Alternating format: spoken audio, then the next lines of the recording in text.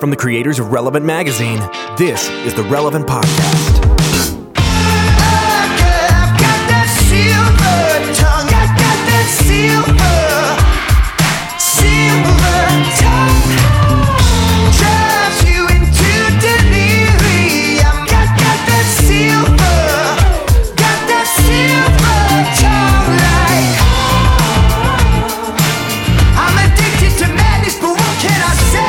It's Wake Up Friday, February 10th, 2017, and it's the Relevant Podcast. I'm your host, Cameron Strang, and I just powered through that February. I'm just like, it's a word that trips me up, like brewery. Yeah. And Nope. And boom, Rural juror. You just gotta have the confidence and go for it. Yeah. February. There you go. This week's episode is brought to you by HelloFresh. Yes, I want to talk about this. HelloFresh delivers weekly recipes and fresh ingredients straight to your doorstep so you can cook delicious, quick, and healthy meals at home. They celebrate fresh ingredients and making magic happen in the kitchen.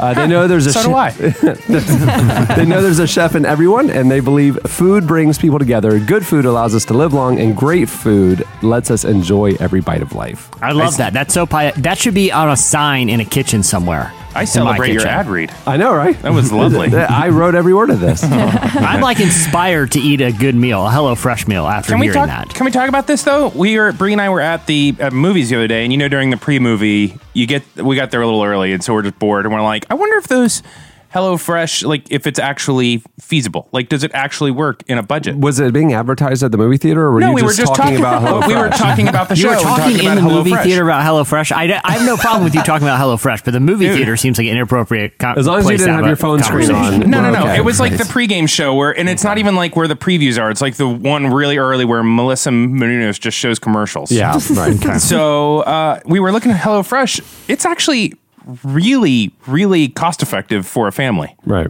It's amazing because I always thought it was inaccessible. And even for sad single people, you can Tupperware the second portion and save it for lunch the next day. Perfect. I mean, I don't know. They're all sad. Maybe they love it. Or happy single people. Chandler is happy as a clam. Yeah.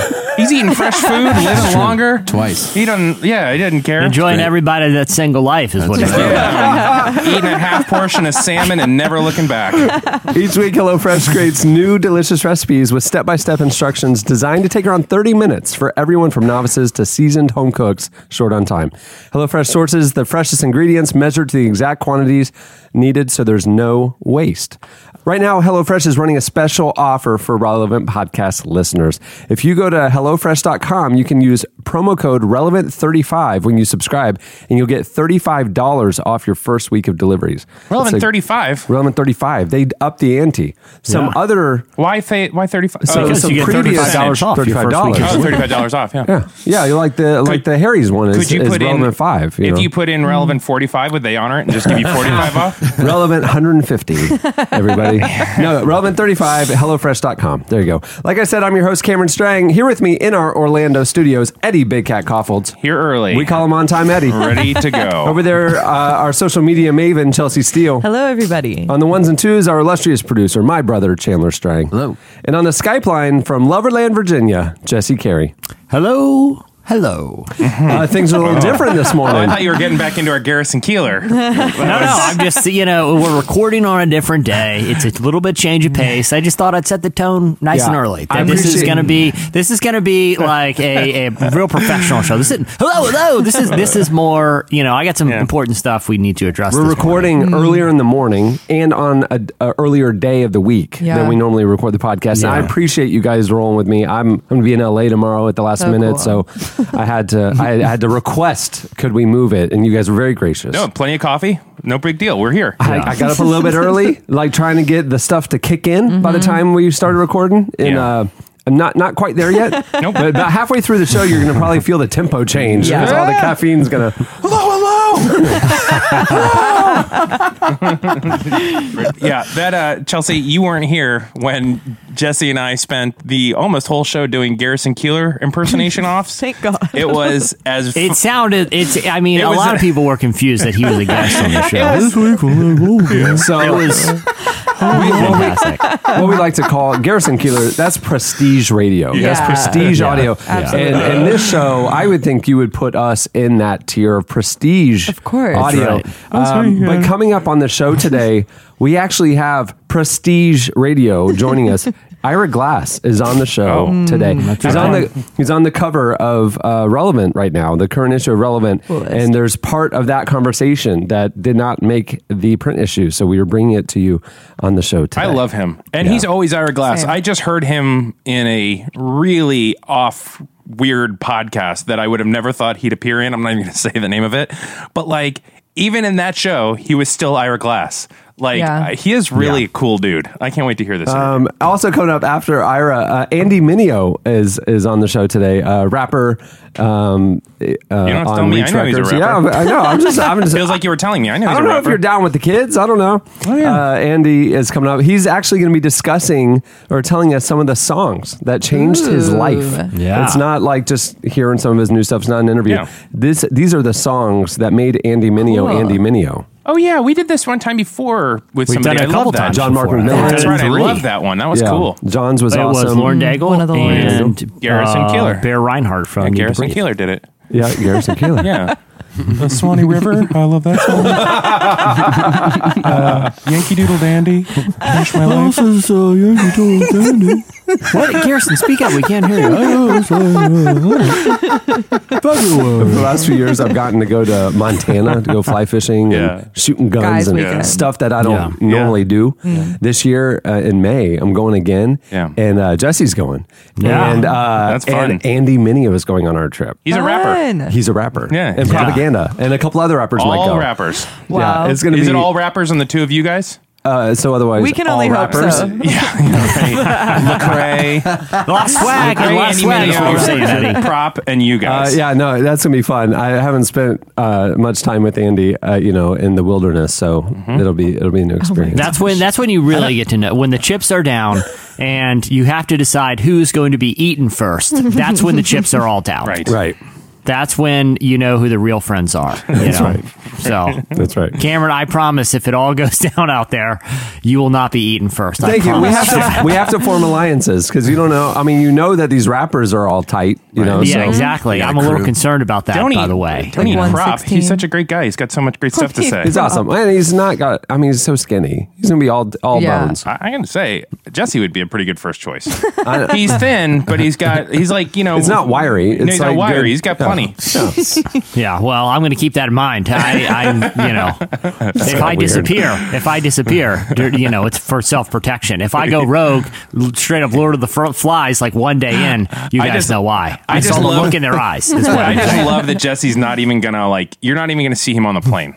It's going to be, you get off the plane, you don't see Jesse again until you're back in your seat to fly Why? up. Because he's in survival mode. Oh, he'll be a full I'm convinced. camo. I'm convinced that I'll be eaten. You'll be getting off the plane and he'll just be up against the wall. You'll wake up from your little Netflix nap when you get there, and you're going to look around, and he's gone, and he's hiding up in the luggage compartment, and you just are like, well, I guess I do my weekend. But then he's back on the plane, but he was there the whole time. Yeah. He's like, oh, remember when we were sitting by the fire and that guy spit out his drink? That was nuts, right? But we never saw him. We never saw him. Yeah. I actually, now that you're saying this, I fully expect that Yeah. he's gonna be wearing like face camo and all that stuff. Oh yeah. Nonstop. I've been stocking up heavily on. Are you telling me that's not this kind of trip? Because my whole body is he's going to be also- covered in camouflage. We're staying at a nice lodge. We'll have guides take us down the Bighorn River to go fly fishing. Right. It's not a I survivalist pictured like trip. Bear Grylls status. Like No. I was sleeping inside like an elk carcass. That's my lodgings. You and Andy Mineo just cuddling up for warmth. He's got he's got like yards and yards of like the JetBlue seat material just to make like the first camo outfit so that you don't see him on the plane, Right. and then they just progress from Yeah, there. nothing in this airplane scene goes to waste. I'm just like cutting it up and fashioning it into like a cool sun protection hat or something. Sun protection hat. Yeah, a rabbit trap or something cool. I got to figure the details out on that. Yeah. I got to brush it up a little, but I'll get there. Yeah. Yeah, it's gonna be a fun week. And as soon as I get there, I'm like, oh, guys, I did not pack much. I thought this was sort of a naked and afraid type of deal. Am I wrong? Okay. I had a misunderstanding. So I'm going to need to borrow some clothes from somebody, please. Who's my size? The first time Andy I went, Mineo, come here. The first time I went, it was the middle of summer in Florida. It was September still. It was still warm. And I show up, and the day we show up, it started snowing. And so I was totally unprepared for that. And then the next year I went, I was like, well, it's going to be cold. And of course, it was 90 degrees the entire time. So I totally packed the wrong stuff. And then this last time, I was like ready for anything and way overpacked. And it was just a nice, pleasant upper 70s the entire time. If only there was some way to know the weather before you got there. No. What I'm doing, my strategy this year, Montana. Cameron, is I'm buying those like super expensive, like weird outdoor outfits that every part of it just zips off. So I can zip off like half a sleeve, like a full sleeve. I can zip off those like are a like top half, like a crop top thing. I can zip them to like capris, pants, shorts, whole thing. It's going to be like a cool zipped layering system that'll fit anything. Instead of checking the weather, I just you can feel be like full that's Arctic easier. or full Bahamas in a number of seconds. Yeah, exactly. Just a lot of zipping. You'll just hear me zipping throughout the day. I have a feeling that's how like Andy will show up. Like he just went down to Sports Authority or whatever and just like bought everything in the outdoor section. He's wearing like the wide brim hat, those shirts, the whole thing. Yeah. No, I think Andy will show up looking super cool. Yeah. And for the entire weekend, no matter what anybody does, like somehow he continues to look effortlessly cool. There's always that person. Right? Yeah. Jordans are still perfectly clean. Yeah. He's participating in everything and hunting. Yeah. It's freezing out and he's wearing just the perfect shirt. You're like, how are you not cold? And he doesn't even acknowledge the question. I'm going to be wearing a pair of Cantoris, my special weather pants. Cantoris. Jim Cantori is a good one. One of the trips that we went on, a bunch of LA guys were on it, guys you would know, friends from LA, and they were the effortlessly cool. It's like, how are you LA cool in the plains of Montana? You assume you're all going to be outside, like everyone's wearing cargo shorts. Yeah, like it's just we're all looking like we're in Montana. Yeah. Knee-high socks, yarmulke. That's what you're all wearing. Yeah, I'm going to be hey, cool Jerry Lorenzo shirt, but question for you. Do your khakis turn into a sleeping bag? Cool, that's what I thought later. Do your pants zip off at the knee? Cool, that's what I thought. Yeah. I feel like it's about time are we up to a fashion update or do we need to keep going? Okay. Please. In terms of it's your weekly segment. new fashion trend. I feel like those Ed Hardy shirts are about to make an ironic comeback. Oh, no. You know, in my dad's world, they never left. That's the problem. That's why they can't come back yet. Yeah. Because it's They're not still ironic. like You're just How long until Chandler's in a Tommy Bahama shirt? No, that I could see. You see? no. I mean, I feel like we're I don't feel like we're far from it. like to be the wooden honest. buttons. Yeah, the Mac DeMarco thing is definitely What is that? Mac DeMarco. It's like this ironically terrible. Yeah. No, yeah, I know. The ironically terrible I don't know what that 80s Tommy Bahama type shirts are definitely hitting the hipster scene. I'm just glad that Jinko's never made it back around. Oh man, it's They just collaborated with They tried. They like started. It didn't hit. it didn't hit. It didn't hit like where you do clubbing. Right. Yeah. Exactly. Yeah, they never like rave style is never going to get ironic. It's just going to be terrible forever. There you go. All right, well, moving the show along. It's time to look back at what happened this week in culture and entertainment. It's time for In Case You Missed It. All right, this was a big one. I mean, a lot of things happened this week. Super Bowls, all that stuff. No. On Monday, Sufjan Stevens, in case you missed it, he wrote a mini sermon about nationalism and the teachings of Christ and posted it on his website. The singer-songwriter posted the message to Tumblr, breaking down why it's theologically problematic to conflate patriotism with Christianity. Here's part of it. I'm only going to read part of it, but go do yourself a favor and read this thing. It's really powerful and challenging. You can also find it on relevantmagazine.com. I'm a company, I gotta point people there. There you it's go. also on his site. But. Part of it said, you cannot pledge allegiance to a nation state and its flag in the name of God, for God has no political boundary. God is love, period. A Christian nation is absolutely heretical. Christ did not come into this world to become a modifier. Look at what happened to the Holy Roman Empire. You must eradicate all the corrupt theological fear-mongering they preach from the pulpit and from behind the political podium. Get real and get right with God. Go in your closet and pray for your enemies. We must acknowledge that the real substance of life has nothing to do with money or power or prestige or greatness. You and your power must be given away as tax and tithe and service to others. To gain your life is to lose it. To lose your life is to gain it. It goes on from there. This man preached. The week prior, Sufjan actually wrote another open letter addressed to America, warning about God's judgment on those who mistreat or abandon people in need. I think he's priming the pump for a new album, folks. I mean, would it kill him to use some of that energy towards continuing the 50 state thing? Yeah. I think that's it. But Carrie and Lowell was what? Was that 2015? That was a fantastic album. It was amazing. But I'm like, at least do a Washington, D.C. album. I'm sorry. Well, he can't because he has Jesus lyrics dripping all over his music now, and he can't do stuff about states and Jesus lyrics. He just, Well, here's my cultural take. I feel like he's going to do sort of the Father John Misty thing, where he put out for example, Sufjan's last album, Carrie and Lowell, was about his parents, or at least his parents who were a step parent. Yeah. It was very personal, is what I'm saying. The same thing with the last two Father John Misty records, which were really great, but they were about personal. The last one was about his wife. I Love You, Honey Bear. But his new album, which he's releasing some tracks from now, is about the social climate, and it's about morality, and it's about wrestling with these big ideas and spirituality and Christianity's place in culture. I think Sufjan Stevens is poised to do the same thing. He's done his personal albums, now do something that's has a lot of cultural commentary. It's almost like his prophetic albums. Yeah. The Father John Misty just released a new album, and he was on Beats One. Their main guy is named Zane Lowe, and he interviews artists and stuff. And he's one of the best interviewers I've ever heard. I mean, we've heard a lot of great interviewers, but he somehow with artists draws out stuff that isn't normal for an artist to open up about. And he was excited. He was priming the pump for this interview. It was the first time he'd ever interviewed Father John Misty. And I learned while I was listening to this interview, Father John Misty grew up in the Pentecostal church. He was all in, slaying the spirit, speaking in tongues, church going kid, and grew up in that world. And then in his 20s, walked away from it and, tried to figure out what he believes and why, and walked away. He talked about his previous albums and how this album was so different because his previous albums he recorded in that running from God era of drinking and drugs, and he talked about the fact that most of the songs were written at 5 a.m. when he was absolutely drunk, and just a melody would come to him and he would write in that state. And he said most of those albums were written and created like that. He said this album he kind of did a 180 and he very intentionally got clean.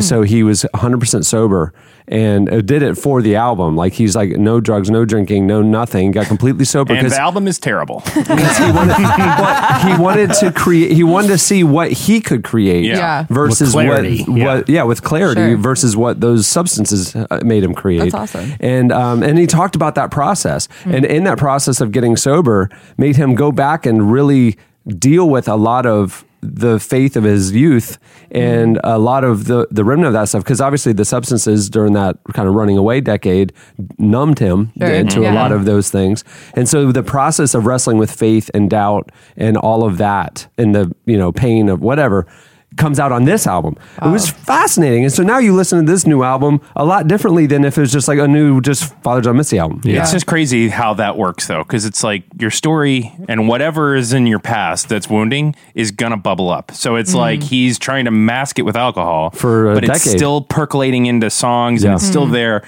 And it's when he takes away that layer of, it's protection. It's not really protecting him though, but he takes away that addiction. It's just everything. You have to reconcile it. Yeah, and that's what he and then he's telling Zane about it, and he's notoriously private. Yeah. So for him to open up the way he did, it was crazy. If you have Apple Music, you can go to the Zane's Beats One Connect page, and he has all of his interviews there. Go find the Father John Misty one. It's worth it. It's bold of him to try and move forward without. I feel like a trap a lot of artists get in is knowing that substance was what made their art so lovable, and so they stay in it. So I think it's really bold to go and try and create something intentional. I mean, that's how I write my column now. I just try to mix it up every time. but I think that what's interesting is because you look at Sufjan writing these things, which are not, these aren't veiled, these aren't songs where you kind of have to no shade in the shadow of the cross, the song. You kind of have to read into to a degree what he's referring to and what he's thinking. These are blatant, and it's written with the same sort of sober-mindedness and clarity. Not to say that he was, intoxicated while writing music, but what I mean is the clarity of like the message is so right on that the climate in America right now, and I don't want to say exclusively for Christians, but a lot of people who grew up in the church and have been wrestling with these ideas for a long time, sort of like the overall a social climate right now is making people want to address it head on with a lot of clarity, even if they're people who are usually accustomed to sort of this, interesting creative process and sort of veiled messages. They're just hitting it head on. I think it's an interesting cultural moment, and two people who have a lot of similarities with their music are kind of addressing it in the same way, which is directly. Yep.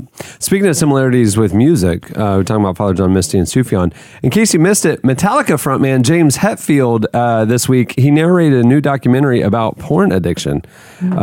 He's musically nothing like Sufjan. In case y'all weren't clear. Good clarification. Just in case somebody new's listening is like, well, I like this Father John Misty guy he's talking about. Let me check out this Metallica. The film is called Addicted to Porn, Chasing the Cardboard Butterfly, and it's currently being screened around the country. It looks at the issue of porn addiction, its negative psychological effects, and what it can do to relationships and how to overcome it. The film even examines the history of sexual temptation dating all the way back to Adam and Eve.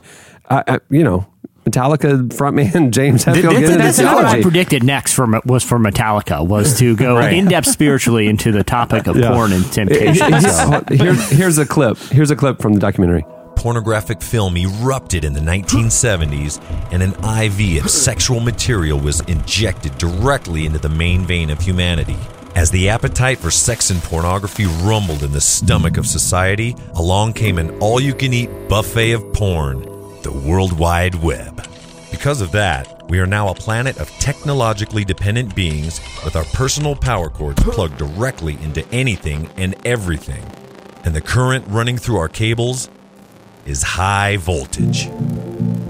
But so he's the same way. Like, I just heard a long form interview with James, is it Hetfield? Hetfield. And he was talking about... the Hetfield and McCoys. Oh. No, that's Hatfield. Hatfield, okay. Well, I just heard him, a conversation with him, and it was like talking about, it was the same thing. Like, there was so much addiction running his life, and he was spiraling, and now he's like well out of that and been in recovery for a long time. But you see what really, like, projects like this is just like very conscious and aware things start to bubble to the surface, and but they're still making Metallica music. Like, the new album is still very Metallica-y. I thought you were going to say they're still making good music. I don't know if I feel like it or not. They're still making Metallica music. In case you missed it, this week in our weekly Stephen Colbert mention, Ricky Gervais and Stephen Colbert debated the existence of God on The Late Show. Ricky is a self-proclaimed agnostic atheist, which is a softening because he used to just be an atheist. Now he's just an agnostic atheist. Something. Pretty soon he'll be a full Presbyterian atheist. And Stephen Colbert is, of course, a devout Catholic. The two engaged in a 4-minute long debate about God, science, and the nature of faith. Here's part of it. Atheism is only rejecting the claim that there is a God. Atheism isn't a belief system. So this is atheism in a nutshell. You say there's a God. I say, can you prove that? You say no. I say, I don't believe you then. So you believe in one God, I assume? In 3 persons, but go ahead. Okay, so you believe... Okay. So, but there are about 3,000 to choose from that have been, people who believe in... I've done some reading, yeah. Okay, yeah. So basically, you believe in... You deny one less God than I do. You don't believe in 2,999 gods, and I don't believe in just one more. Right. Do you ever have a feeling of great gratitude for existence? Of course. Do you ever have? I know the chances are billions to one that I am on this planet as me and never will be again. And I know I can't convince you that there is a God, nor do I really want to convince you there's a God. But no. I can only explain my experience, which is that I have a strong desire to direct that gratitude toward something or someone. Of course. And that thing is God. We're mortal. We want to make sense of nature and science, and it's too unfathomable that everything in the universe was once crunched into something smaller than an atom. But you don't know that. Well.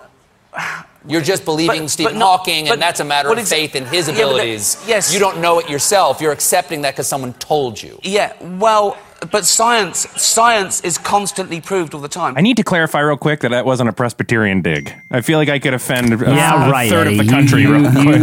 You wanted to make subtle, weird commentary on Presbyterians. Thanks a lot for offending me. Well, he's got an Episcopalian, so he's got this little rivalry. It's deep. like the Hetfield and McCoys. You guys, I'm so deep in it. I'm not going to. I've been trying to be cool on the show. It's like Lars versus Napster, dude. So lame, Eddie. And you're Lars in this situation. Everyone thinks you're super lame, dude. I am totally Lars.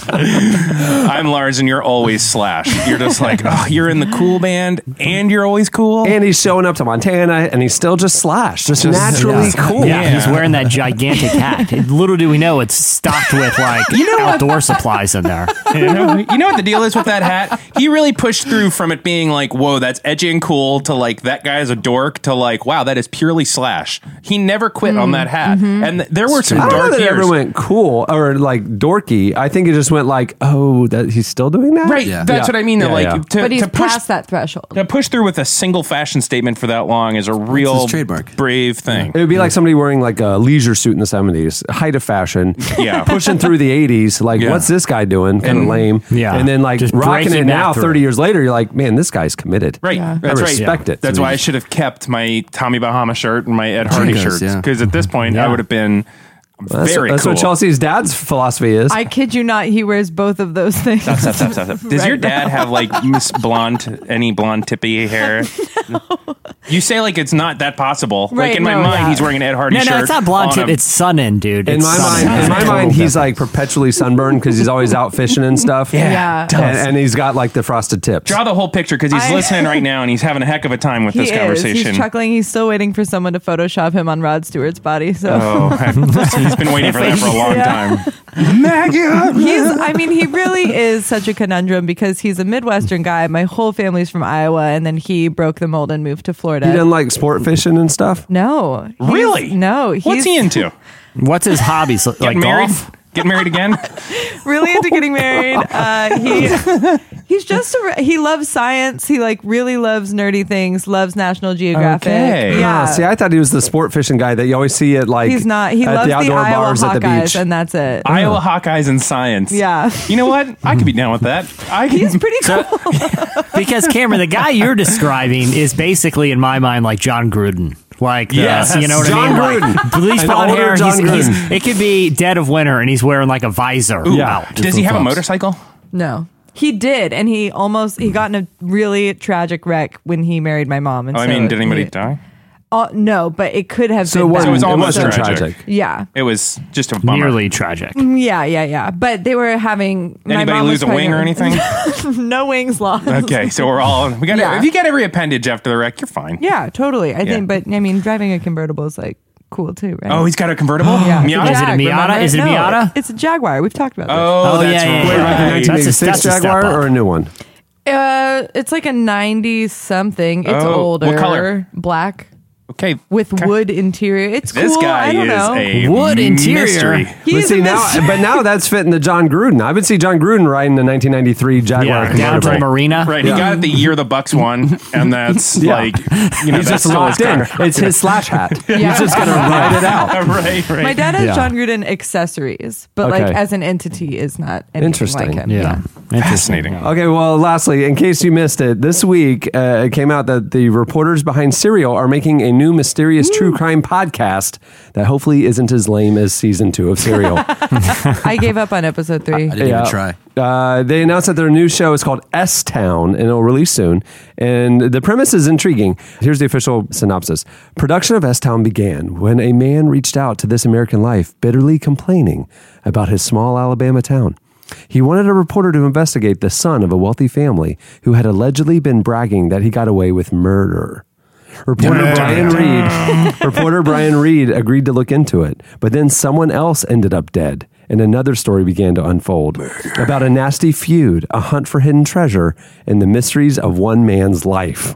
That's Hidden Treasure. They had okay at the two murders. I'm like, okay, I'm probably gonna listen. Hidden Treasure. I'm in. Enough said. Just stop me. They should have led with Hidden Treasure. Yeah. Unlike Serial, this is interesting, which rolled out weekly and teased everybody on long. All 8 episodes of S-Town will drop at the same time in March, Netflix style, so you can binge the entire mystery. When no one's at work, you know why? Yeah, but isn't it? But don't you think like it's a little bit different, like binge listening to like 10 hours of a podcast versus a TV show? Are you just sitting on the couch like staring at your wall the whole time? Like it just doesn't seem like the same experience to me. No, only if you're like doing a transatlantic flight. Yeah. If you're traveling or if you're running a day of errands by yourself or something. I think, I actually think it's more conducive to like living life out in the real world. Because if you're on Netflix, you can't leave your home. Right. But if you're listening to a podcast, go up and get I have groceries. Netflix on my phone. I could walk around with Netflix. I can go on a road trip. I put Netflix on the dashboard. He does. We talked about this a long time ago. He plays TV in his car, which is why someday Chandler will be hosting the show.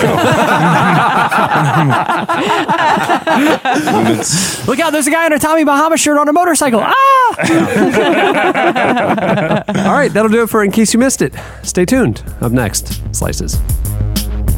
I give you power over me. I give you power. I give you power. But I gotta be free. I give you power. But now I say I give you power. I can take it away. Watch me. Take it away. Watch me. I can take it away. Watch me. Take it away. Watch me now. I give you power. I give you power over me. I give you power. I give you power. I gotta be free. I give you power. I give you power. But now I say I give you power. I can take it away. You're listening to Arcade Fire. The song is I Give You Power. It's featuring Mavis Staples from their upcoming album we're very excited about. At the beginning of the podcast, you heard Young the Giant with Silver Tongue, which is what we have. Okay, it's time for Slices. What do you have, Jesse? Okay, so have you guys ever been driving down the highway and you see like the Department of Transportation, your local Department of Transportation will like put up pithy little messages on the highway reminding you to like buckle up or not drink and drive or whatever? Yes. They are the worst. Am I wrong? They're the worst. They're spelled incorrectly 75% of the time. They try to rhyme and they never do. Yeah. That's the thing. They're just terrible puns. Right. You know, it makes me sometimes want to unbuckle out of spite. Right. But then I think, I love my family and I want to make it. But I just, But again, that pun is so terrible, that I'm going to unbuckle out of spite and drive by one of the traffic cameras, point to my unbuckle, and point up to the sign to let you know this is because of that terrible pun. Thanks a lot. Opposite intended purpose. Well, the Arizona Department of Transportation seems to have figured out that this isn't their forte. If they want to pass traffic laws or enforcement or work on drive time, they can handle that. They are outsourcing pun messages to drivers in the area. So what they've done is they've set up a website, az.gov, so azdot.gov/sign contest, and they're accepting submissions for pithy. So it's az.gov, so it's the word dot spelled out. Yeah. So Department of Transportation. Department of Transportation. So az.gov forward slash AZDOT. Yeah, don't type in AZ, we call period. It V dot here, so it's kind of throwing me off. But anyway, so you can go and you can submit, and what they'll do is they'll pick some winners and they'll actually replace the bad puns. And I've put a lot of thought into this. To be fair, it's not easy to come up with a traffic pun, right? I've been thinking about it a lot. Right. But I think this is a unique opportunity for the church to make a statement, because we have in our arsenal, in the body of Christ, people with a very unique spiritual gifting. I'm not talking about seers. I am talking about the greatest pun wizards in the world. It's true. Right. It's true. The people that do the church marquees. Use the gospel at all times when necessary. Use some puns. You're telling me the guy who wrote "We're all about that grace, no devil" can't come up with a good traffic sign here? Right. Yeah, the guy who wrote that's bad. what's missing from ch__ch? You are. Yeah. You know, exactly. This is an opportunity to because sometimes Christians get a bad rap in culture, but they can be like, listen, look, these signs show that we're missing something. We need to get back in the church. They have people that are this gifted. Also, I like the angle of the dude whose job it is to come up with the puns, and they're like, seriously, Frank, we're doing hello from the other side, buckle up and stay alive. That's your best. He's like, you know what? Shut up. You think it's easy? You do it. And they just crowdsource it. But the church has an opportunity 7 days without God makes 1 week. But the problem is, Jesse, is some of the people who aspire to be, the clever church people, journal. And they don't quite get it right. I saw one that said, "Don't let worries kill you, let the church help." And he didn't quite understand. The church isn't going to kill you. Yeah, right. Yeah. Oh. So, or one we love hurting people. Yeah, we love hurting people. I get what they were saying, but the execution. Pastors love celebration, March 15 and 16, climaxing March 17th. Yeah. We only want our best and brightest. We want the guy who wrote, "No, we're not Baskin Robbins, but our Sundays are pretty great." Yeah, how about this? That actually broke me. We don't want the guy who came up with "Do you know what hell is? Come hear our preacher." We want "Does your life stink? We have a pew for you." We want that guy. We want that guy representing to drivers all over the state of Arizona. This is the kind of intellectual stimulation you have if you start visiting church on Sunday. I see this as a great opportunity, a ministry. Yeah, this is, and like I said, it just shows. This is time for the church to be the church. Be in the world and not of it. Influence culture. Yeah, our church is like brownies, sweet with a few nuts. See, we can even be self-deprecating and jokey with it. I mean, even the ones of the clever warnings, because it's a warning situation with the seatbelts. Like Grace Baptist Church, choose the bread of life or you are toast. So see that's going to bring them in. Yeah. Well, I mean, but it'll get you to buckle up, maybe. If they. I think Jesse was trying to figure out a way to read his favorite church signs for weeks and found a real loose way to shoehorn it into a slice, and it worked. I got to say, it worked perfectly. God is like Spider-Man. Get tangled in his web of love. That's timely. Wait for the new Spider-Man to do that. Lent, not just for belly buttons. Hi-oh. How about this? If we're promoting the big church family fish fry, our cod is an awesome cod. Jesse, what you can't see is Jesse right now has that old printer paper that's all attached together, and he's got boxes of it and he's scrolling through. So we can't interrupt him because he's got 400 more. The thing is we got to get the ones where it's like a warning. Again, this is the Department of Transportation in Arizona. We are warning you. This is life and death. Yeah. So those church sign writers who have that kind of edge is who we're needing to sign up. Like the Epworth United Methodist Church, they went with "Party in Hell canceled due to fire." See, it's all warning. Yeah. Yeah, I just want to put our church sign, the best and the brightest, on notice.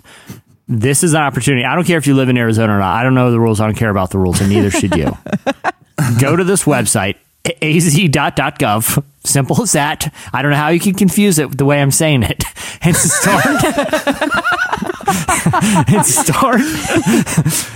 What happens in Vegas is forgiven here. There you go. Some people need that, Yeah. Oak Grove Landmark Missionary Baptist Church. Walmart is not the only saving place. That's good.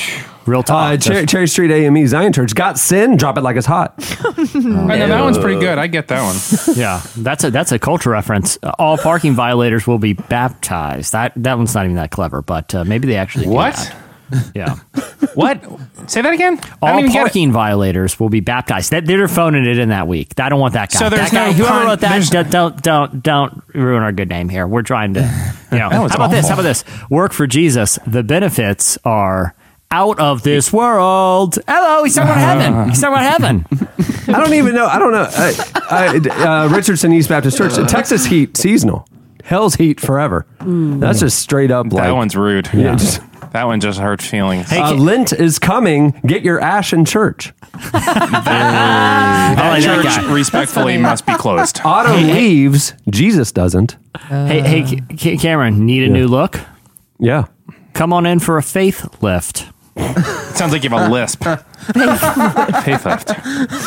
Or it sounds like you're trying to do a Drew Barrymore impersonation.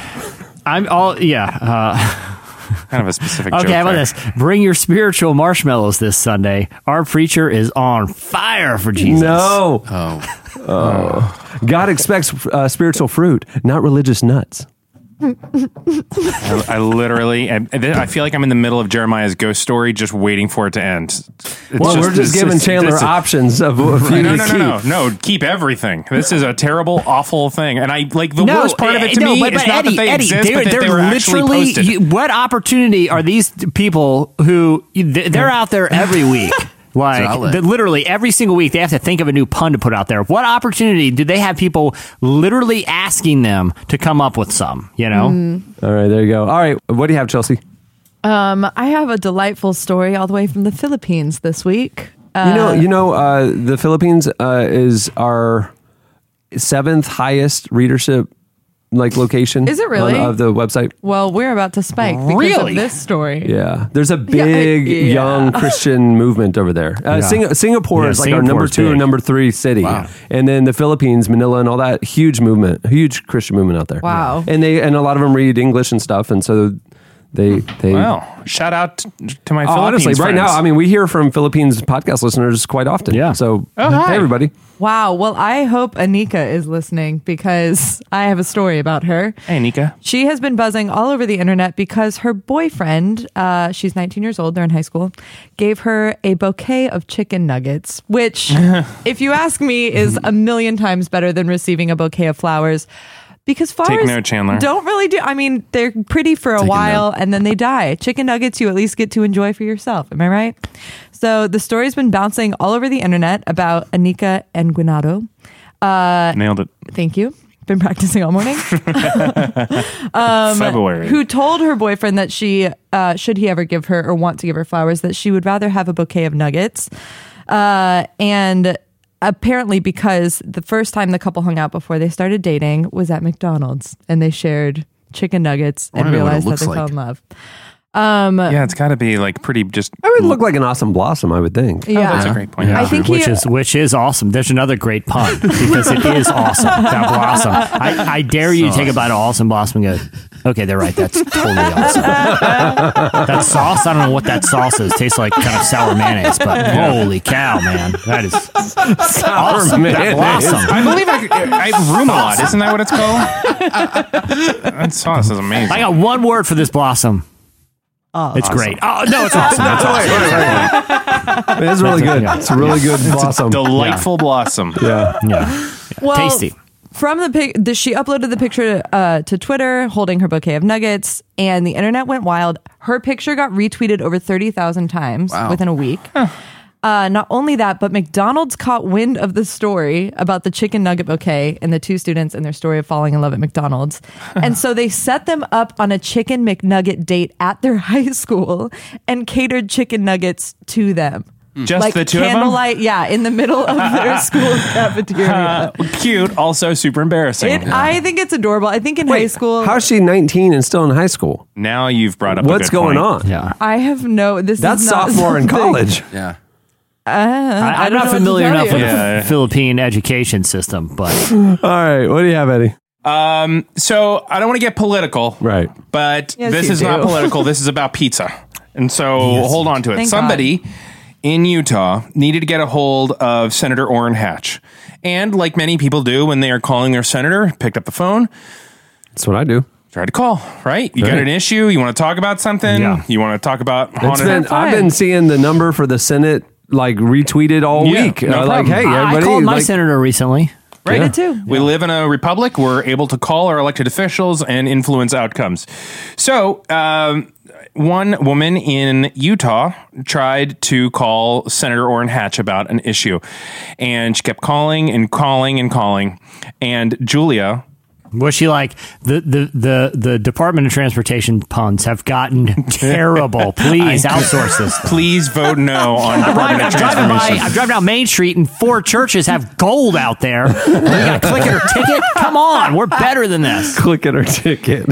And so Julia did not get frustrated. Well, maybe she did get frustrated, but she was not deterred. Right. She picked up the phone and did what any reasonable American would do. Right. She ordered a pizza delivered to Orrin Hatch's office. Yes. And inside of that pizza, ham and pineapple, obviously. I feel like that's obviously what we're going to order, even though because pineapple you're kind of sticking it to him at that point because he opens the pizza. It's like, oh, man, ham and pineapple. Got my hopes up. Yeah. Exactly, dude. You should have answered the phone. Yeah, sorry. The grossest Disgusting. pizza. I got you the grossest pizza they had. Yeah. We would have done a vegan pepperoni and mushroom if you had answered the phone, but alas, hey, and hold the sauce for him. Make sure he doesn't know until he takes the first bite that there's not even sauce on that. Send him one of those passive-aggressive move there. Send him one of those terrible white pizzas with gluten-free crust. That's how you got to live your life. Senator Hatch, answer the phone.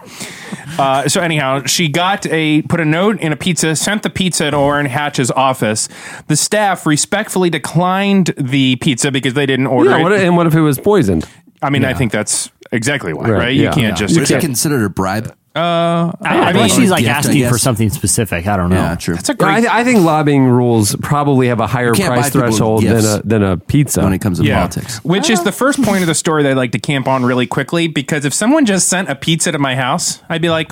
Yeah, sure, what the heck. Thanks so much. I'll take a bite of it before I feed it to the kids. There's like an 85% chance this is poison, but there's like a 15. It's totally fine. And how delicious would a pizza be? Pineapples off. I don't care. So the pizza was declined, but the note got through. Apparently, it was posted on social media, and Julia finally got a reply from Senator Hatch about the issue that she cared about. And so I just feel like the lesson for today in this political climate is, pizza. It shouldn't take pizza. It shouldn't take it, but it does. Can I tell you, we've had people, when we post job openings, we get a lot of applications. Yeah. And I guess some people out there feel compelled that they need to stand out from the stack. Yeah. And multiple times over the years, we've had pizzas delivered to the office with resumes taped to the underside of the lid. Oh. Yeah. Cool. And the staff thinks it's hilarious, and I won't look at the resume. No way. Like I just don't want that. No. Come on. I gotta say, we get you can't cut in line. Sometimes we get books, and people like upon their book release to get you to review it, will put like gifts and stuff. I'm like, just write an awesome book. Just write a great book that I can't help but talk about. Unless the book is about pizza, then it's acceptable. Because I'm assuming while I'm eating it, this pizza's going to come up. There you go. All right, well, that'll do it for Slices. Stay tuned. Up next, Ira Glass joins us.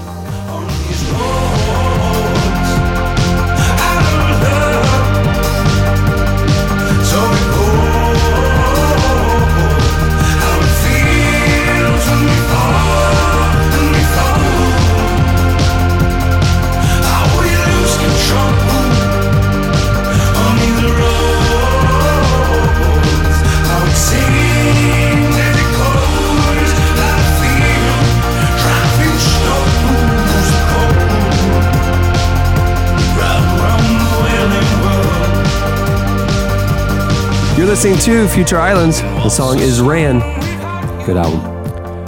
Ira Glass is the creator and host of the legendary public radio show This American Life.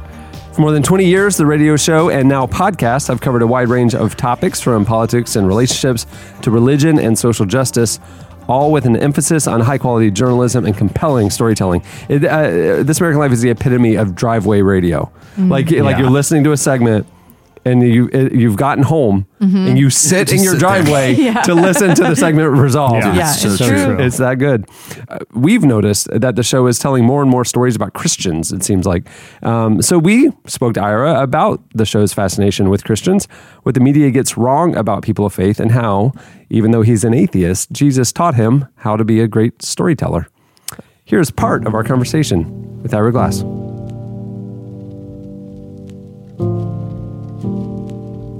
I feel like you have like a big listenership among Christians. I mean, I know it regularly comes up in conversations that I have with people that I go to church with that, hey, did you hear this recent episode of This American Life? Because I feel like what you guys are tapping into is truth, and truth is truth no matter what your worldview is. So I wanted to unpack that a little bit. That it's interesting that you say that you feel like Christians get a bad rap in the media, because it feels like a lot of the stories that you guys do about people of faith really counter some of those stereotypes. Are those stories that you guys seek out? Well, there was a period where we absolutely did, but it was kind of an early period of the show. Like, it was a period like 15 years ago. I remember there was one where I went on a mission trip, and I feel like that was like kind of at the height of it. Teenagers got 1999. Oh, wow. So it's a really long time ago. Yeah. So it was like the fourth year we were on the air, and around that time, like I just was just very aware that like at the radio station we were at WBEZ, like it's Chicago, so a lot of people are really devout and mostly evangelical, like not like some Catholics, but it's Chicago, and there were a few people on the staff who were like really Christian in a way that like it was like they were out with the Christianity in a way that was really lovely, and people who I really adored and just seemed like model people and model Christians in every way, and who I really loved talking to in general, but also about religion. And I was aware that the way that Christians were portrayed in the media, in the news, and in fiction, in the movies and on TV, seemed totally disconnected from the actual Christians in my life. Yeah. And that I mean, I've said this before, like, and been quoted on this before a bunch of times, but that like in the media, it just seemed like whenever there was a Christian character, it was like the most doctrinaire, stiff-necked, doesn't listen to anybody, kind of corny version of an intolerant person. And every Christian I knew was exactly the opposite of that.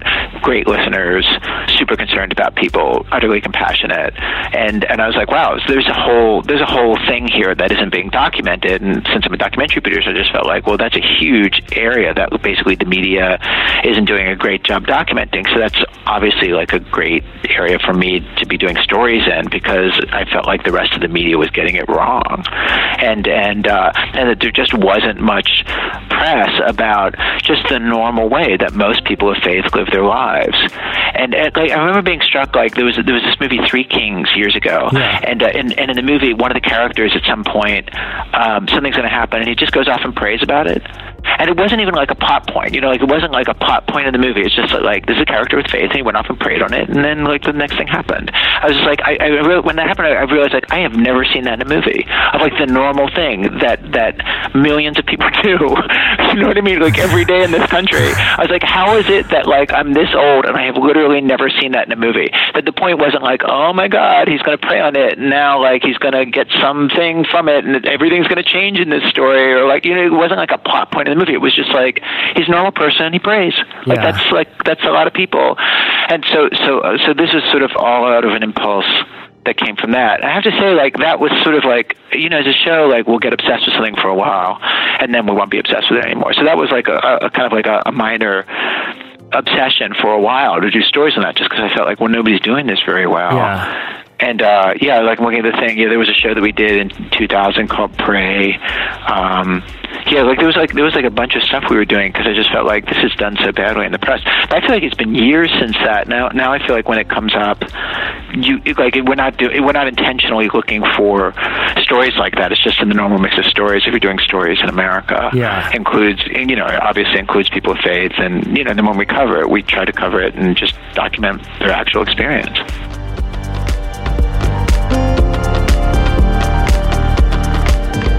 Well, the one recently that really stuck with me was it was a morning radio show host, and I hope I'm not butchering any of the details, but it was basically a morning radio show host who was an evangelical. Yeah. The South Carolina story that Zoe did. That guy, his name is Tony Beam, and it was a story we did back in January. A wonderful talk show host, and like we were interested in it from his point of view, and because we felt convinced. A lot of people are going through this right now. Yeah. There was another story years ago. It was called Heretics, and it was the full hour was dedicated to it. Again, like what I feel like some of these stories captured is nuance, where Christians a lot of times are painted very black and white, where you're really finding complicated people dealing with complex emotions and trying to equate it with their worldview. Do you feel like it has changed the perception of Christians in a way that from when people listen to one of these stories, maybe it challenges their idea of what people of faith actually think? I mean, I would like to believe that people who don't see Christians that way hear our stories and understand that that's a way that they can look at them too. Yeah. Since I think that we're portraying things accurately. Yeah. You know, but I feel that about all of our stories, you know, whether we're doing refugees in refugee camps or, you know what I mean? Yeah. You know, kids getting shot by the police. Like I feel, you know, I feel like it's no different with Christians. Like, I feel like I have no idea if we have any effect. Like, it's weird. Like, I feel like, I think really if listening to the radio changes anyone's perception, it's just a little nudge. Do you know what I mean? Like, you know, the very best that media can do is like give you kind of a little nudge, or like kind of open a door and say like, look, here's a thing inside that you can choose to take seriously or not.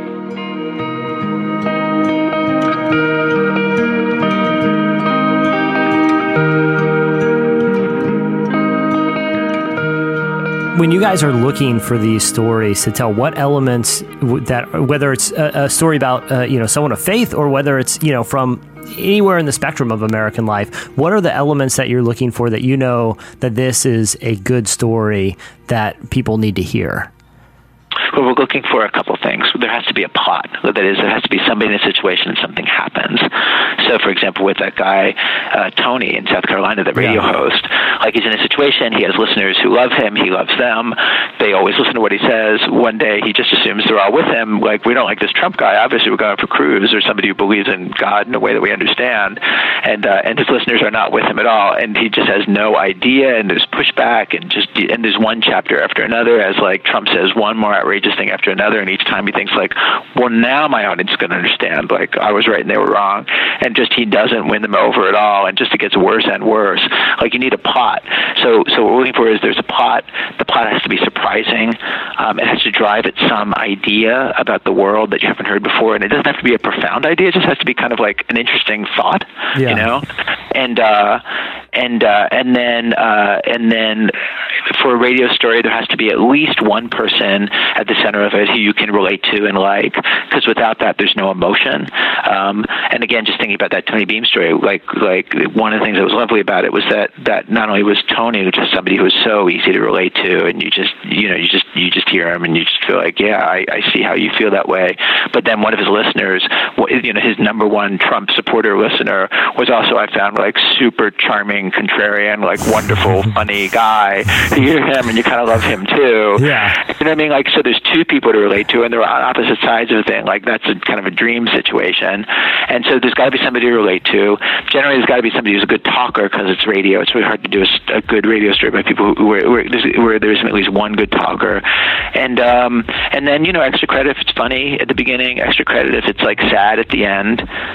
So those are the things we're looking for. At the heart, like, it's got to be surprising. Plot's got to be surprising. Ideas got to be surprising. Somebody to relate to are the key things.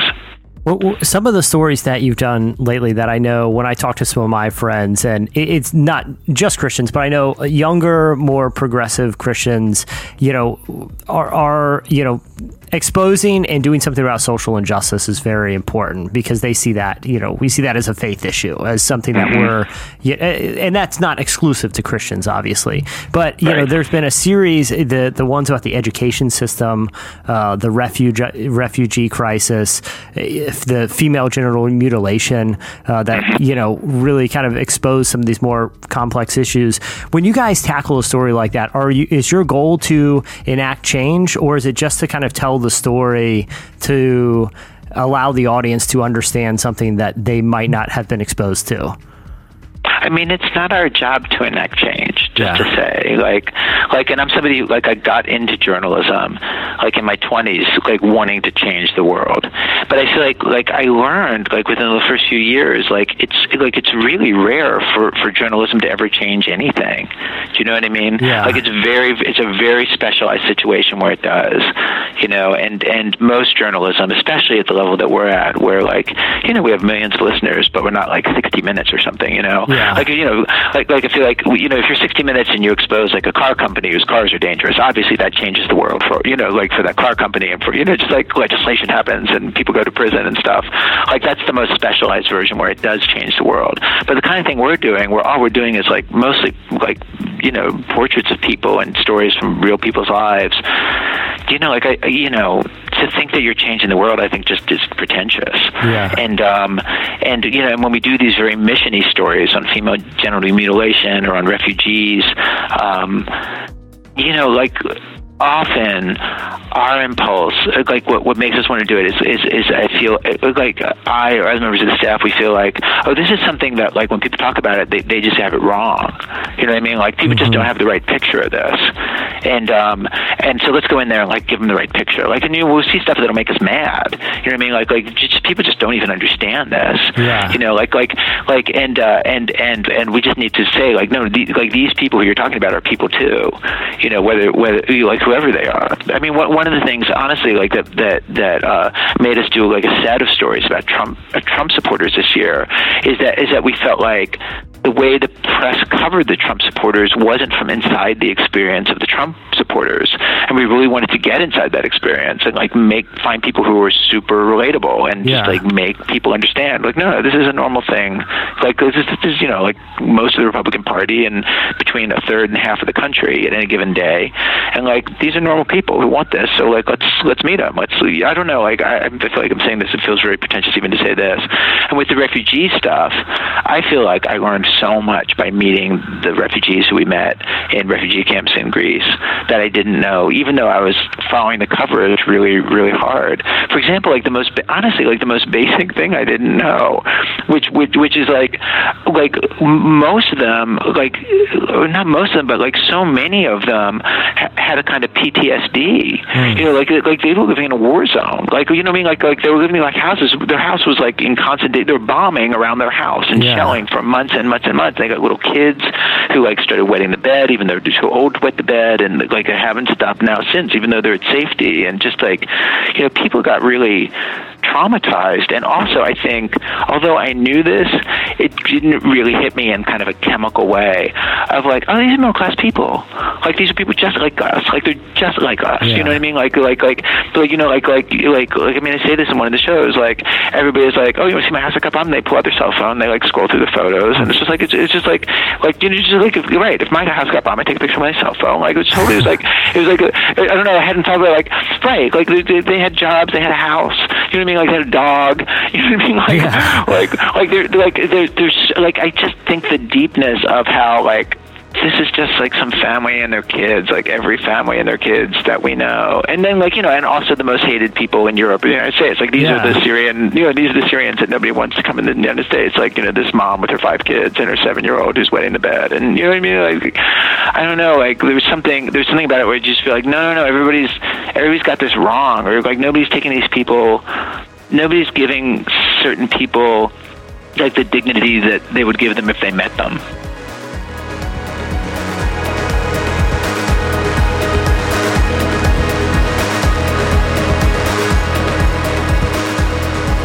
I was Ira Glass. For more of this conversation and a lot more, go check out the cover story in the current issue of Relevant Magazine. Yeah, it's out now. 'Cause I'm gonna miss you. I'm gonna miss you when you're gone. I'm gonna miss you. I'm gonna miss you when you're gone.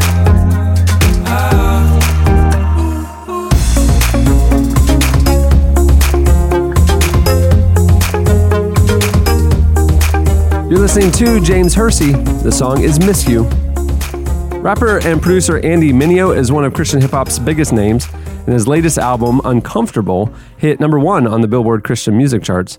He's currently in the studio working on a highly anticipated follow-up, and he's also preparing for the Montana Nice Lodge fishing retreat that we thought we were doing. With Jesse being there, will turn into something very different. I'm burning down the cabins night 1, and this is going to be. We'll see how many of these tough guys leave with me. Yeah, so hopefully his album's going to come out. Well, we've done this segment a few times on the show where we have artists that we love and respect come on and give us kind of a look under the hood about kind of the music that shaped them and made them the artists that they are. We've had John Mark McMillan, Lauren Daigle, and with Andy, he's one of these rappers in the Christian hip hop scene that's actually making great music, and we want to know what music influenced him and made him the artist that he is today. So, telling us some of the songs that changed his life and shaped his career, here is Andy Mineo.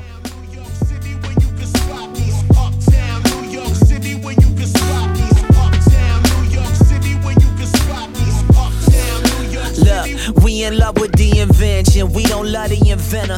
On a quiet block, they puff the loud and be smelling. That Eminem, the Marshall Mathers LP, almost everything on there I loved. There was a song with Royce the 5'9" and Eminem called Bad Meets Evil. And it was a back and forth record where they would both rap back and forth and they would trade off lines. And I just thought it was so crazy to hear their camaraderie, them going back and forth and them going bar for bar and coming up with the wittiest, craziest stuff, I had ever heard. That was really like watching a sparring match. That was like watching two top-tier athletes competing, but on audio. In the ghetto, dismissal, I'm not a fair man. Disgrace the race of an atheist. Intercepting missiles with my bare hands like a patriot. One-track sight without source. I buried the Christ corpse in my past life when the Black Knight mounted the white horse. And stay overword. It's like the Nazis in the nation collaborate and attempting to take over. Another big one for me was I went, at the time I was rapping, and I went and I opened up at Syracuse University for some artists that were coming through. And one of the guys I opened up for, his name was Immortal Technique. He's an artist out of New York City. And he had a song called, I think it's called like Dance with the Devil. And he tells this story on stage, and I had never heard the song before. And he tells the story, and basically the story is about this kind of like crooked thief that's like in New York City, and he goes to rob a woman, and in the end he finds out that the woman he robbed was his own mother because it was dark at night and he couldn't see. And the story is very twisted and crazy, but I just remember being so impacted when I heard it for the first time, and I was like hanging on to every word because of the way he was telling the story. And again, the impact that left on me was like, wow, by this guy's music and the words that this man wrote, he literally transported me into another place and headspace and made me visualize and imagine worlds that I had never seen before. Other people, he fiended for props like addicts with pipes and needles, and so he felt he had to prove to everyone he was evil. A feeble-minded young man with infinite potential, the product of a ghetto-bred capitalistic mental. Coincidentally, dropped out of school to sell weed, dancing with the devil. So I came to faith right around that time, about 14 or so, and I went to a camp one summer where my sister had invited me to come. She was working there as like a counselor. And basically it was a camp, a summer camp that took inner city foster kids from New York City and brought them into a camp to get away from, their crazy environments for a week. And a lot of these kids were coming from homes with parents who were addicts or coming from really bad domestic violence stuff. So it was an attempt to bring kids in and just give them another view of life by getting them out into the woods and zip lining and going into the pond and all that stuff. And so I went because my sister said there would be girls there and zip lining and water. And so I was like, okay, I'll go. And that was the first time the counselors were trying to be, positive influence and point me to some music that wasn't, Eminem or Immortal Technique at the time. And they played called Cross Movement. It was a Christian rap group, and I was shocked that it was good because I had never thought that was possible to hear people who had faith creating music that I'd ever want to listen to, because I always associated people of faith with like hymns and worship songs that I wasn't really into, Tired and thirsty too.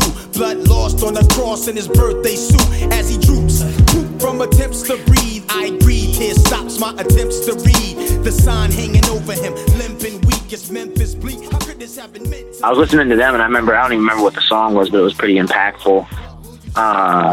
Actually, I do. It was called "What Do You See" by Ambassador, and basically, this is again another storyline song. The Ambassador was a member of the group called Cross Movement, and he told the story of the crucifixion of Jesus.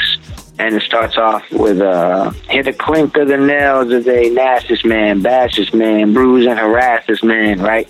And he goes on to talking about the whole, basically, crucifixion process of him carrying the cross up the hill and finally being nailed to it and then, gambling for his garments. And that was, again, another storyline record that really brought me into a place and it left a big impact on me.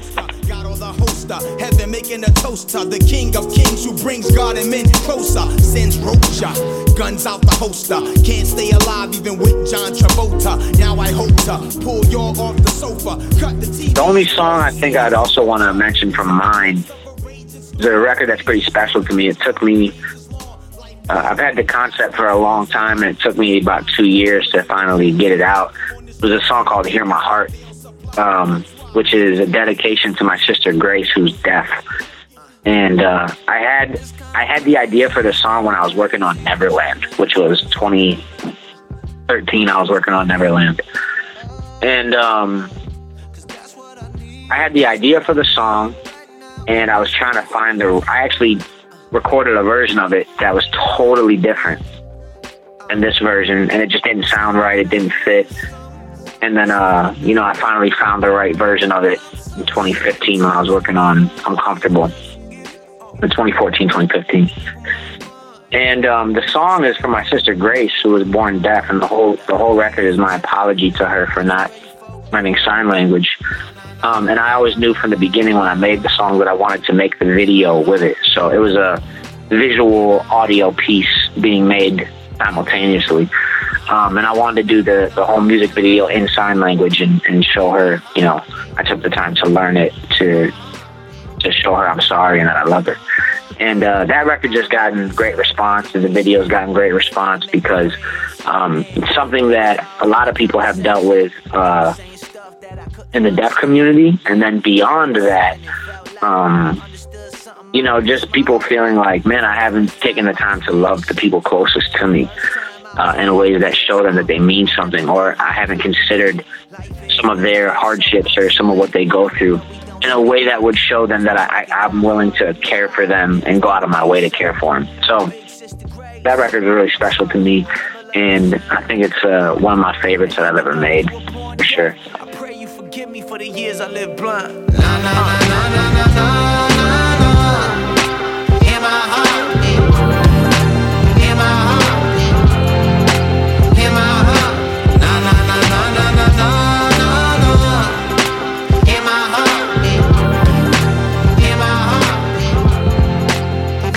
That was Andy Mineo. We actually have a much longer recording with Andy than what you just heard. A little foreshadowing. We might have some plans for content like that that you might be hearing more about in the coming month or so. So little foreshadowing, a little teaser, a little teaser right there of artists talking about music. Could be fun. All right, stay tuned. Up next, feedback. Trying to believe there might be something that you just could see. What if I told you that it's all so easy? Let me show you the way. On the edge of dark, there's the brightest light. A burning on the edge. No one can tell their worlds apart. Will they just take the ride? Ladies and gentlemen, You're listening to Thundercat. The song is Show You the Way, and it is featuring, yes, Michael McDonald and Kenny Loggins. This is the most incredible song that has ever been made. Okay, it's time for your feedback. Last week, we asked you, what is your most awkward social media story? You guys went over to the podcast episode page at relevantmagazine.com. You also hit us up on Twitter at Relevant Podcast and told us some of your most awkward social media stories. Here are a few of our favorites. Colin said when he was working up the courage to tell his now wife that he liked her, he received an odd like on one of its old Instagram photos with his ex-girlfriend. Oh, snap. So it was a picture of him with his ex-girlfriend, but it was from his future and mother-in-law. So the girl he's working up to the courage to tell her he likes. So, behind the scenes, he's suddenly thinking that this was a not so subtle way for the mother of saying, stay away from my daughter. I mean, how literally else would you interpret that? Like, that's you're true. About to tell this girl you like her. Her mom likes an old Instagram photo of you and your ex-girlfriend. That's a sweet, passive-aggressive mother-in-law move. Yeah, that's pretty good. Do you guys know friends who, like, when they stop dating, you guys are married, you don't have single friends, but Chelsea, I'm asking you, do your friends, when they stop dating somebody, do they go back and scrub that person from their Instagram feed? I have friends who adamantly don't do that because I think they just want to be... That's part of their life journey. Right, yeah. But I have people who like very adamantly do that. I've had friends who, she would go and she did that. She broke up with a guy. She scrubbed him completely. And then they got back together 6 weeks later. And now your entire memory history is gone. I feel like once you're married, maybe, you don't need to be reminded that you were, I don't know. And you don't want your new mother-in-law going to like him. Right. But it turned out in this instance, she claims it was a mistake that she was just stalking him and didn't mean to like it. Didn't know how to unlike. Joel wrote, I once posted on a married man's Facebook wall, thanks so much for Crazy Love. I really enjoyed it. One of his friends commented, this post needs to be clarified. He was referring to Crazy Love by Francis Chan that he's let me. An uncorrected proof. An uncorrected proof with a wooden stake in it, and he deleted the whole post. I thought that was really funny. That is pretty funny. I love the friend that's just like, what? Thanks for Crazy Love. Okay, Josh said a few years ago he started a new job as a worship pastor, and he was in the middle of band rehearsal one Sunday morning and meant to text his then fiance. And here's the text. Procrastinating? Why are they practicing on Sunday morning? Why don't you do it get prepared earlier than that? Well, that's another. Oh man, a lot of churches do that. I'm like come in at 5 a.m. sort of a thing. I know it's crazy town. Like do a Wednesday night rehearsal. What's technically, the big deal? it would be a sound check, but it's like a run through reversal before the service. Yeah, it's like how hard is it to have the drummer count you in and everybody just plays mashes on their chords at the same time for 12 verses? You bury the lead already. Here's what happened. They're at soundtrack, whatever. They're rushing it, okay? They just vamped Laura, Lift Your Name on High the whole service because they didn't prepare on Wednesday night. One more time. Okay. He texted his then fiance. He's putting on the Ritz. Yeah. Where are you at, babe? ? Sweet smiley face heart emoji.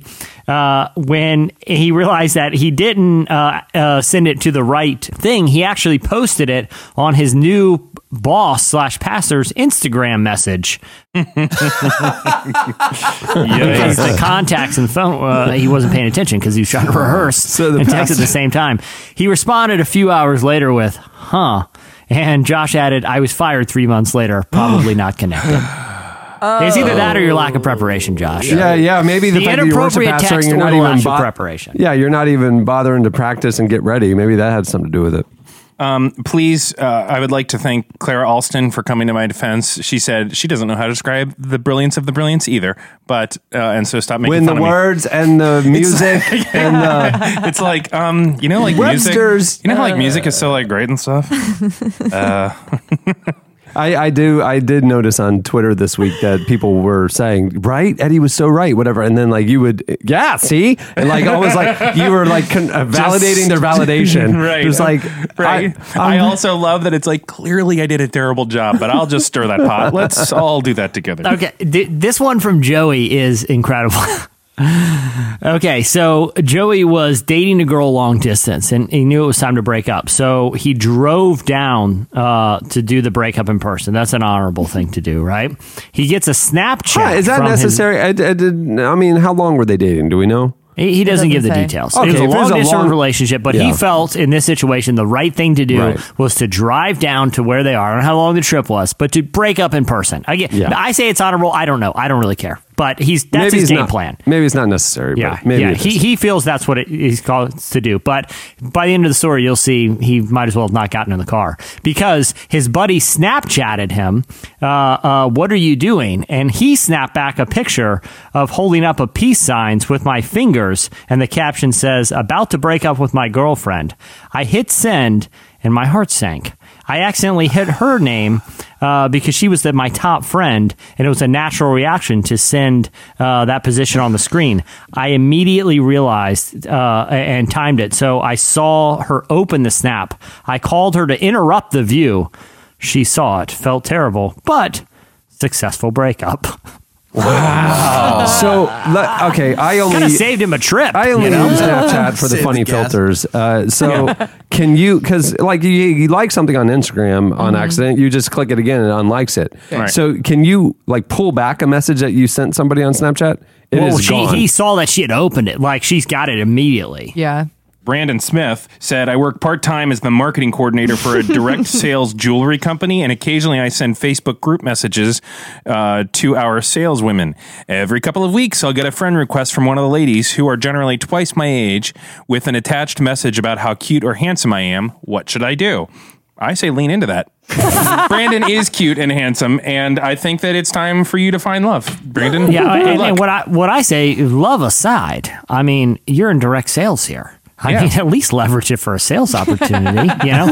Winky. I look pretty good. You look pretty good with some of this jewelry I'm selling. What you say? I get 40% of everything you sell. What can go wrong? Yeah, exactly. I think the teed one up for you there, Brandon. Yeah, you're welcome, Brandon. Enjoy your new life. There's a lot more where those came from. Go check them out. Okay, it's time for this week's editorial question of the week. Hey. All right, well, it's Valentine's season. That's right. It's upon us. Chandler, I love you, man. Thanks. Love you too. Thank you. And we were thinking, we were inspired by the Nugget bouquet. Who wouldn't it be? And it got us thinking about creative, relationship goals. Thoughtful, honestly, Valentine's gift ideas. Yeah. That me and Eddie might steal for Shark Tank. So we want to know your most creative and thoughtful, not like jewelry, not roses, not chocolate. Yeah. Your most creative, unique, thoughtful Valentine's gift ideas that we can share on the show next week and maybe help the single among us to have, Yeah, and just start reading the feedback now, because there's going to be people who on the 13th are going to start sweating and going, I can't make reservations at this point. It's too late. It's too late to get flowers. Just check our feedback and see what people are saying. Yeah, you don't want to be like that worship leader who forgot to practice during the week and is having to cram it in before the service on Sunday morning. FYI, I'd fire that guy too. It's called a Wednesday night rehearsal, homie. 10,000 Reasons doesn't play itself. Would have saved your job. Sometimes it does. I have mentioned that song on the show. Too many times. It's like some sort of weird mental 10,000 Reasons. Yeah. 10,000 times. 10,000 times. Yeah. So in case you are that guy and you haven't prepared for Valentine's Day, when we read the feedback next week, that'll be your cheat sheet to put together something that's quick and yet appears to be thoughtful. Can I give a little pro tip of something that I think is appropriate? Please. And this, you can date this one all the way back to the 12 days of Christmas. Oh. No one doesn't appreciate multiple live animals that require upkeep for any sort of present. So I'm not talking like you get them a puppy. I'm talking like you get them a litter. Okay. Show them your love by getting them, just a ton of animals of different species too. But if it's somebody that you're in a relationship with, then they're kind of your problem too now. Well, this is like a dating. This is like in the early stage. Yeah, I don't want that. Let's say you have a bunch of animals you don't want. This is a good opportunity to get rid of them, and they'll think it's a beautiful gesture. And it did not end well. Right, that's right. He did. She got scratched by a lot of birds. Well, that was the actual 12 days of Christmas. Yeah, he did. Yeah. And those were actual birds. I'm saying, I guess any animal. It could be a dairy cow, whatever. A very young tortoise that will live for 120 years. That's romantic. and it's illegal to get rid of because they're endangered. If it's yours, you have to. I was traveling last week. I was watching the Kardashians, and even if you happened to be. You don't have to qualify that. There's no judgment. It happened to be an You can episode. just say I was watching the Kardashians. That show rules, I'm sure. Happened to be an episode where one of the sisters got one of the other sisters some fish for the kids. No problem. And then the sister on the receiving end was, what am I supposed to do with these fish? Oh, I was just go to the aquarium store, has to get an aquarium, has to get this whole thing. And then they flash forward to, at a commercial break, coming up later in the show, a call from the receiving sister going, I can't handle these fish. These fish are dying. I don't know what. And like the gift did not go over very well. But Karen, what I'm saying is, okay, it was all it's not going to work for puppies, but with fish, you can say, listen, worst case scenario, you just eat these bad boys. Newsflash, fish are good for you. They got the acids, the fish oils. That is, so it could be a little topping on the salad. It could be tortoise soup. I don't know. It's balls in your court. Whatever you want to do. I'm not going to judge. I'm not going to judge. Some sort of Hello Dory or Finding Dory anchovy salad.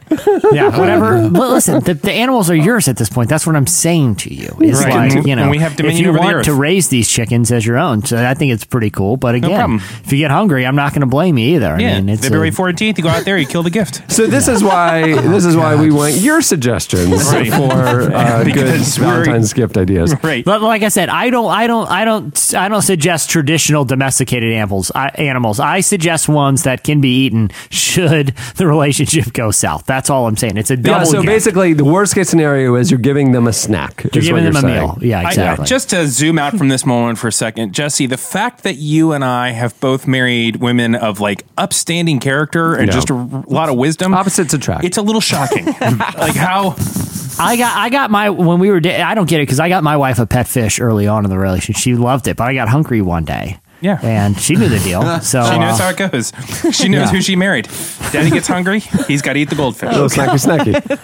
Yeah. On a little Ritz cracker. So hit us up on the podcast episode page. You can post it in the comments there, your ideas for creative and thoughtful Valentine's gift ideas. And you can also tweet us at Relevant Podcast. I can see Jesse trying to do the David Blaine thing where he's like, all right, Dana, all right, I'm going to cough up the goldfish. Ready? And then his face just goes real white. Around. Help me, cold doctor. Right?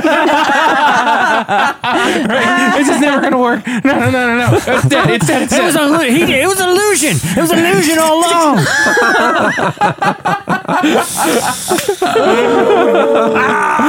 They're poison. I'm allergic to goldfish. Many thanks to our show sponsor for making this episode possible. Remember, when you go to HelloFresh.com today, enter code relevant35 to get $35 off when you subscribe. She's just yelling, why did you do this? Why did you do this? Because I was home all day. I was starving. We didn't renew HelloFresh. Listen, I got a bunch of frozen meals. I don't even know if we got a convection oven. You left me with no choice. Yeah, so I swallowed your fish. I'm sorry. I ate the fish. I ate all the fish, the whole aquarium full. What did you want me to do here? What am I, an animal? The preheat light is broken. Do you understand that? The preheat. What do you want me to do? I can cook nothing right now. It was either pass out or be very hungry or eat those fish. I got a whole aquarium full of fish in my belly and I feel great. Not a single regret, Dana. Thanks also to our guest for joining us, Ira Glass. You can follow him on Twitter at Ira Glass. Also, Andy Mineo. His new album is dropping this year sometime. You can follow him on Twitter at Andy Mineo. That's how music is now, man. There's no release dates. Yeah. I get rappers. Yeah, they just work on it until it's done, he took and some then they time put it out. out. Also, guys, turned out the preheat light wasn't broken. I was pressing the wrong button. So this whole thing could have been averted You were if I doing would the timer. have read the buttons more carefully. But you were setting the timer over What's and done over and is over done. again. Yeah. Hey, if you want to read our current cover story on Ira Glass, head over to relevantmagazine.com. You can actually read it there on the site. And while you're there, subscribe. Our March issue, which is at the printer right now, is a big redesign, and prices are going up when it comes out. So if you want to get in on the old era prices for a new era, higher quality, higher cost product, go over to relevantmagazine.com. Subscribe now. On that note, we will wrap it up. I'm Seems Cameron right. String. I'm Eddie Koffoltz, yeah. I'm Chelsea Steele. I'm Chandler String. I'm Jesse Carey. We'll see you next week. Jesus was right, but yeah.